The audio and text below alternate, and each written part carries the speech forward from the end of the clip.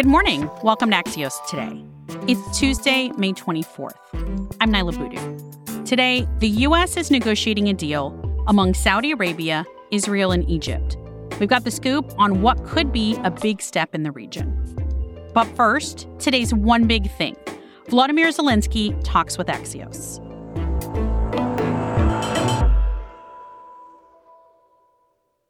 Ukrainian President Volodymyr Zelensky spoke yesterday at the World Economic Forum in Davos, Switzerland, with an appeal to business leaders.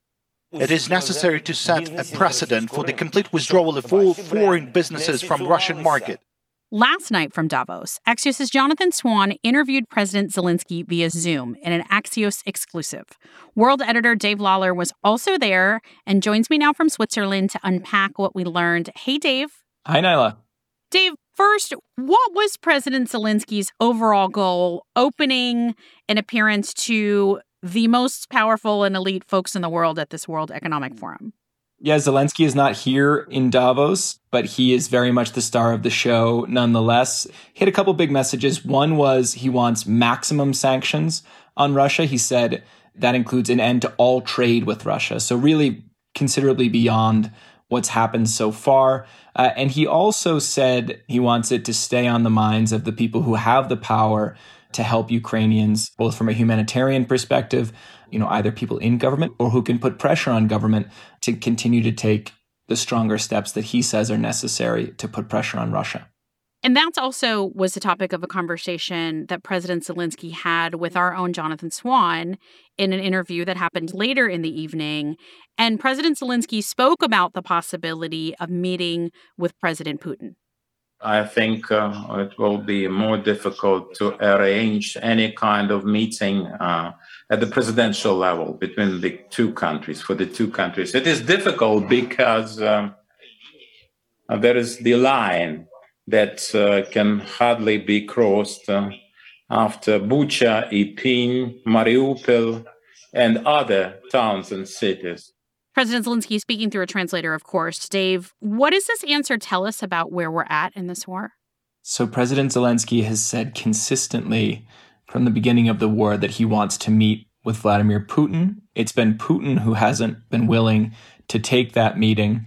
Zelensky has also said that he thinks this war needs to end with a diplomatic solution. And so what Jonathan did, and I think he did it quite well, was to try to find out, what Zelensky's actual position is here, because he says it has to end with diplomacy, but can he really sit down and compromise with Vladimir Putin after what's happened to his country? And he said it would be very difficult to sit down with this guy who ordered these attacks that have killed so many of his civilians. He did say in the end that he would take a meeting with Putin, but only the two of them and only to sign a deal to end the war. He said he wouldn't meet with lower level Russians and he wouldn't meet with Putin unless Putin was actually prepared to end this war. The other consistent message we've heard from the beginning is from President Biden, who's repeatedly said American troops will not get pulled into this conflict.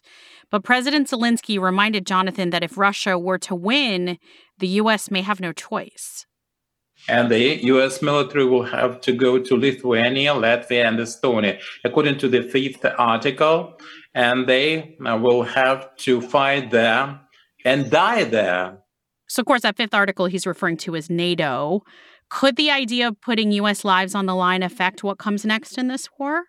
Yes, of course. And I think there's at least two things going on here. One is Jonathan asked him about not just people like President Biden who want to support Ukraine with a lot of weaponry, but aren't willing to send troops in. He was also asking about people who think this isn't our fight. We're sending $40 billion worth of weapons to Ukraine when we can't fund things at home. And so what Zelensky was saying was that if Russia does succeed in Ukraine, they won't stop there. They'll push on to NATO territory. That's, of course, speculation on his part. But Zelensky was saying that, first of all, we're fighting for things that you say you value. We're fighting for freedom and democracy, so you should care about that. But you should also care because if Putin wins this war, it's not good news for the United States, and it could even bring NATO into a battle. So that's the way that he addressed that line of questioning from Jonathan. Dave, we know President Zelensky has survived a number of Russian assassination attempts, and he told Jonathan Swan it's almost become like the movie Groundhog Day. He was scared at first, and then it just keeps going and going. What was it like in the room when he was talking about that?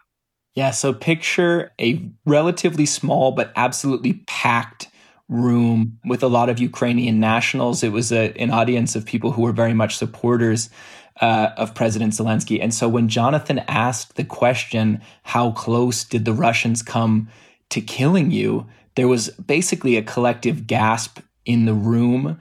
And Zelensky broke that tension by saying that, yeah, when they try to kill you the first, second, third, fourth time, it's pretty scary.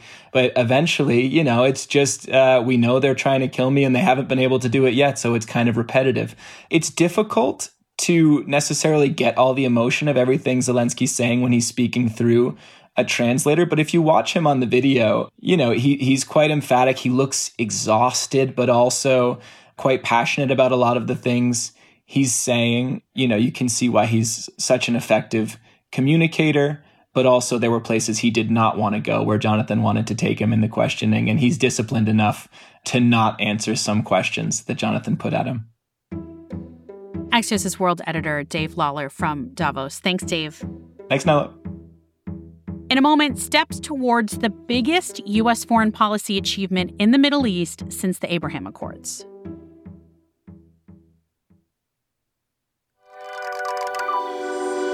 Welcome back to Axios Today. I'm Niala Boodhoo. One more scoop for you today. Axios' Barak Ravid reports that the Biden administration has been quietly mediating among Saudi Arabia, Israel, and Egypt on negotiations that, if successful, could open the door to normalizing relations between Saudi Arabia and Israel. Barak Ravid joins me now from Tel Aviv. Hi, Barak. Hi, Niala. Barak, tell me more about how important this is. The mere fact that Israel and Saudi Arabia are indirectly negotiating some sort of an arrangement in the region is already big news, because Saudi Arabia for Israel is always the crown jewel of the Israeli efforts to normalize relations with the Arab world. Saudi Arabia is a very big Arab country. It has Mecca and Medina, which are the holiest cities in Islam. So it's also the most important country in the Muslim world, not only in the Arab world. And some sort of an opening with Saudi Arabia, even if it's very little, will project to the entire Arab and Muslim world. This is why this thing is so important, even if the details are a bit hard to understand.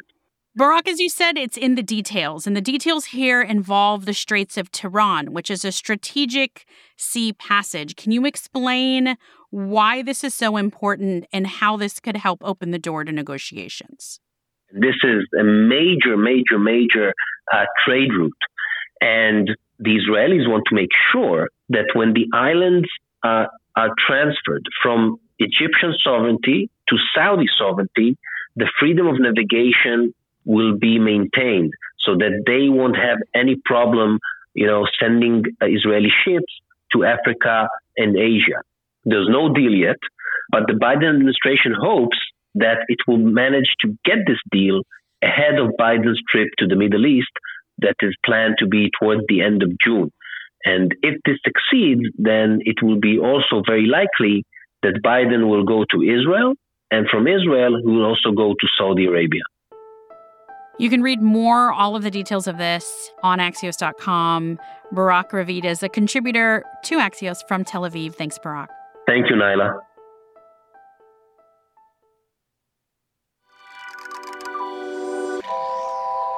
That's it for us today. You can always text me your feedback and story ideas to 202-918-4893. I'm Niala Boodhoo. Thanks for listening. Stay safe, and we'll see you back here tomorrow morning.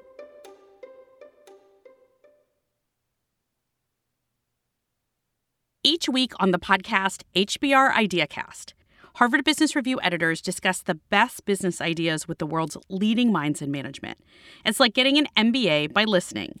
Get Harvard Business Review's flagship podcast, HBR IdeaCast, on Apple Podcast, Spotify, or wherever you get your podcasts.